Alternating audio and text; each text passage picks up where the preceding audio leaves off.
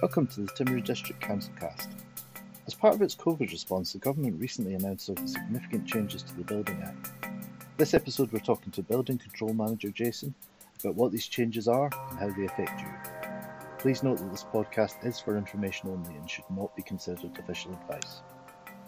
So, in the wake of COVID, the government came out with some quite significant changes to the Building Act. There's a lot of excitement about these from a lot of budding DIY people. Can you outline what the changes actually are? Sure, thanks, Stephen. So, back on 24th of May, the Minister has announced some changes, as you say. And some of those changes directly affect certain aspects of what building work doesn't require a building consent. It's mainly around sort of low-risk buildings, nothing that's too complex, and that's just to allow a little bit more streamlining in terms of the consenting process so that we can concentrate on more of the higher risk stuff that are more probably pertinent or important, and where the building owner has a little bit more surety around some lower risk things that they can potentially do themselves. What sort of buildings, give an example of what kind of buildings would you talk about here? So some of the changes that have been made are around the likes of your carports, your sleep outs, some outbuildings, sheds, that sort of thing. Any sort of low risk stuff that doesn't necessarily require a lot of technical input to its design and to its construction, really. There's a bit of confusion over what something requires consenting and whether it meets the Building Act. I'm guessing that one isn't related to the other in this case, that the buildings still have to be of a quality that meets the provisions of the code? Absolutely. So you did right. There's two components. There's the requirements of the Building Act, but all building work must comply with the New Zealand Building Code. And the Building Code sets out some guidance around how one is to achieve that. Ultimately, that responsibility is the owner's responsibility to ensure compliance with the Building Code has been met, whether a building consent is required or not. Having a bit of building work on your property that's not up to code, could that cause problems when you go to sell or at some point in the future? Yeah, look, potentially it can. And any work that has been carried out, and if there's been no consent involved, then lots of questions sort of come from that, to be honest, especially when the property goes to sell. And someone will come along carrying out their due diligence and they'll ask the question, well, this looks different to the plan that I've got, perhaps from a limb, and then the owner then has to start digging back and having a look to see what work has been carried out and try and go through that process. More often than not, that requires some involvement from council to try and help through that process. So it can get a little bit tricky, yeah. Have the lines changed for that do-it-yourself level, popping down to the DIY store, getting everything you need and whipping it up over the weekend versus getting a professional in to do it? Where does that sort of line sit? Yeah, so there's some changes so that are directly relating to that. So a common example of something that would be exempt from requiring consent. So as we sort of currently know, we've got a single standalone building, and one of those could be like a sleep out, for example. And so as it currently stands, for that type of building to be exempt from requiring a building consent, it needs to be no more than 1 story high. The floor level needs to be no greater than 1 metre above the ground, with a maximum height of 3.5 metres. And as we know, it can't be any bigger than 10 square metres in floor area. Can't provide or have any sanitary facilities, which is your toilets, your showers, that sort of thing. And it can't have any storage of potable water, hot water, similar, that sort of stuff. You can use it as a sleeping accommodation, providing it's in connection with an existing house or dwelling that's on the property.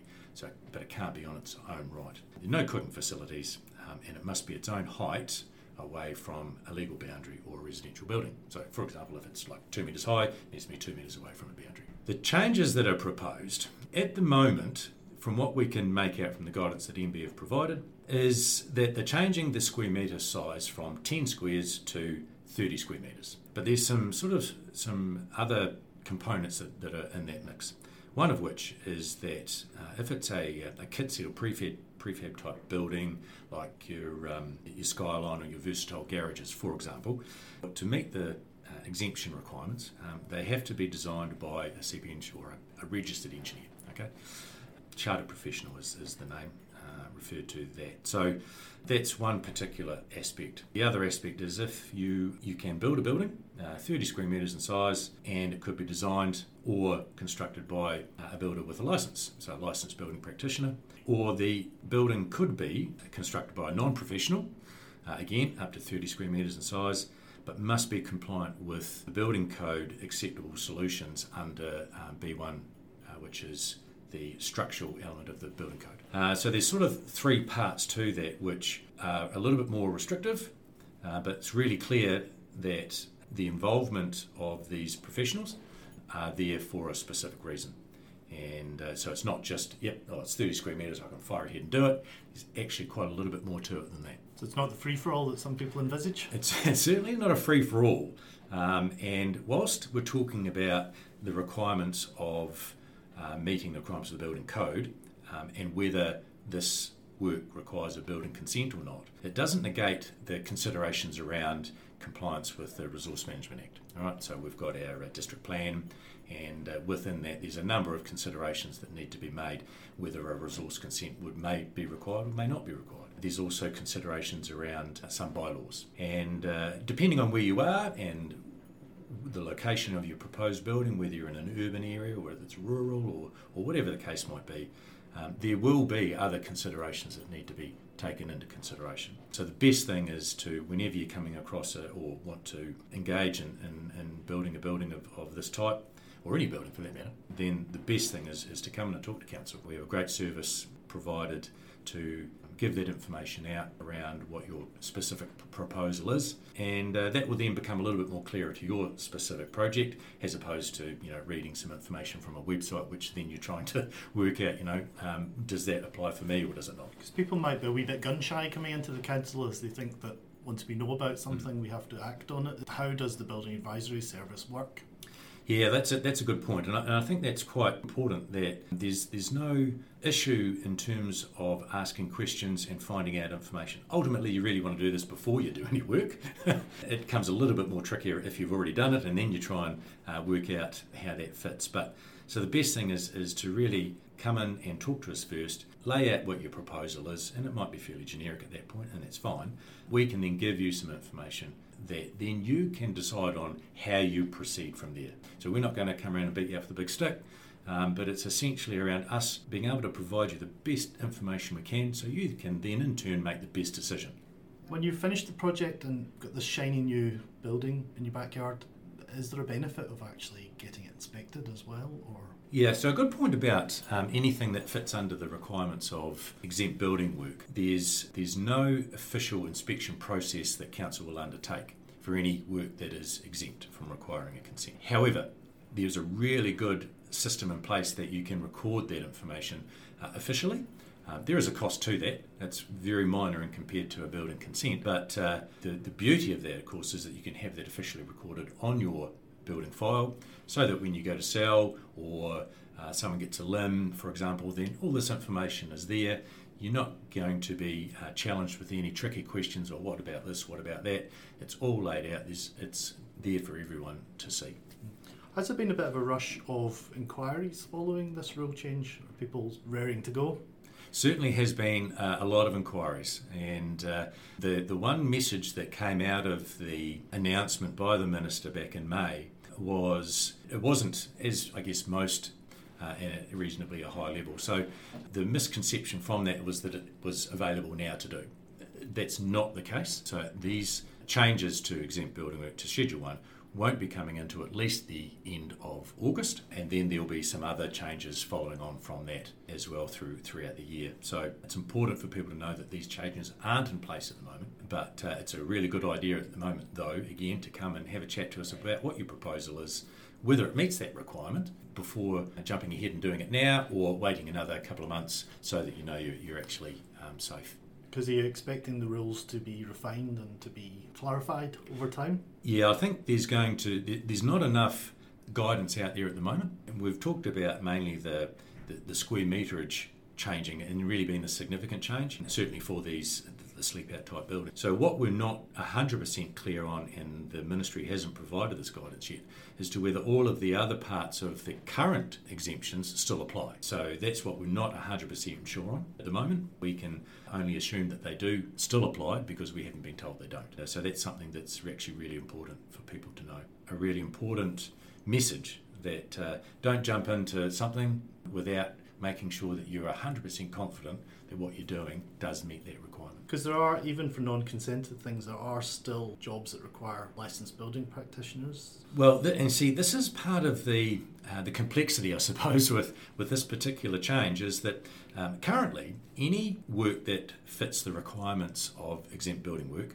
doesn't actually require a licensed building practitioner to carry that work out. So there's an amount of work that the Ministry have identified that is restricted building work. So restricted building work can only be carried out by a licensed building practitioner. But if that work falls under the exemption rules, then the licensed building practitioner doesn't have to carry that work out. However, these changes that are coming, they're introducing that element of a licensed building practitioner to carry out certain parts of that work. So there's still a little bit of information and guidance around how all that's going to fall into place. At this point in time, unfortunately, we just don't have that information, but certainly as soon as we do have it and it is made available, then we'll be ensuring we try and update it as best we can. I guess although a lot of people in the public think consents are a bother, they're a problem, it's actually the removal of the requirement for it's actually removing a degree of a safety net, isn't it? It certainly is. And certainly, I mean, the most important thing about any building work is that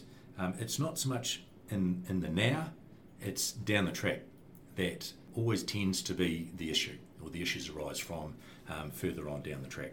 The building consent process it's a guarantee that certain work has been carried out in accordance with the legislation, and therefore at the end of that work you get a code compliance certificate which verifies that. And that is the best form of assurance you can possibly have.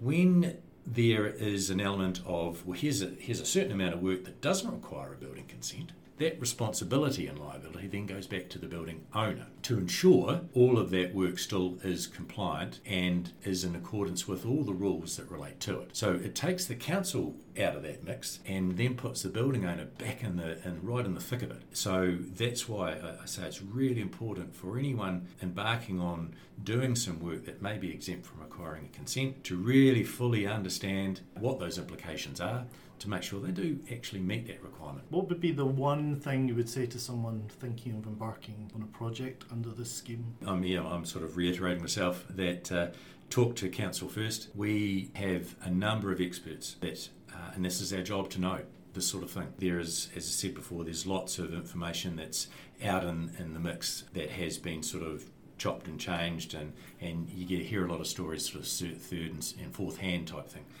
The best thing is to talk to council. We are well aware of what the situation is and what the rules are and how they are applied. Bearing in mind there are always other things that need to be considered that certainly the Building Act doesn't cover, but do need to be considered because they are just as important. Looking further down the path, you're going to buy a house, you're looking at a new house, and there are some buildings of this type that were built in an unconsented way. What would a person who's buying a house actually look for? That's a really good point. The key thing when you're purchasing a building is to apply for a LIM, a Land Information Memorandum. So that LIM will give you all sorts of information that council has available relating to that particular building and the land associated with it. So that's one of the best things that one can do. If the building owner has registered, or building owners, has registered any exempt work officially, then that information will show up on a LIM. So it'll show your building consents and then any exempt work that has been carried out that we have been able to record in an official capacity, along with any other consents, approvals, and a lot of other council-related information that we can provide. And that does give you the opportunity then to look at what work has been carried out. It'll only give you information to a very reasonably high level, but it does allow you then to investigate further. well, what's this about? I see there's some work done here, had a consent, and it might not be signed off, might not have its code compliance certificate. So it allows you to dig a little bit further, what's still outstanding. Likewise with your exempt work, you can then go into those a little bit deeper as well and find out exactly what that work was about. So then you are making a really informed decision about the one of the probably the biggest purchases you'll ever buy. So you've said the most important thing for people to do is come in and ask for advice. How does someone go about that? We've got our building advisory office and officer who is available anytime during normal working hours. So you can either email him, you can phone him, you can come in person and have a chat.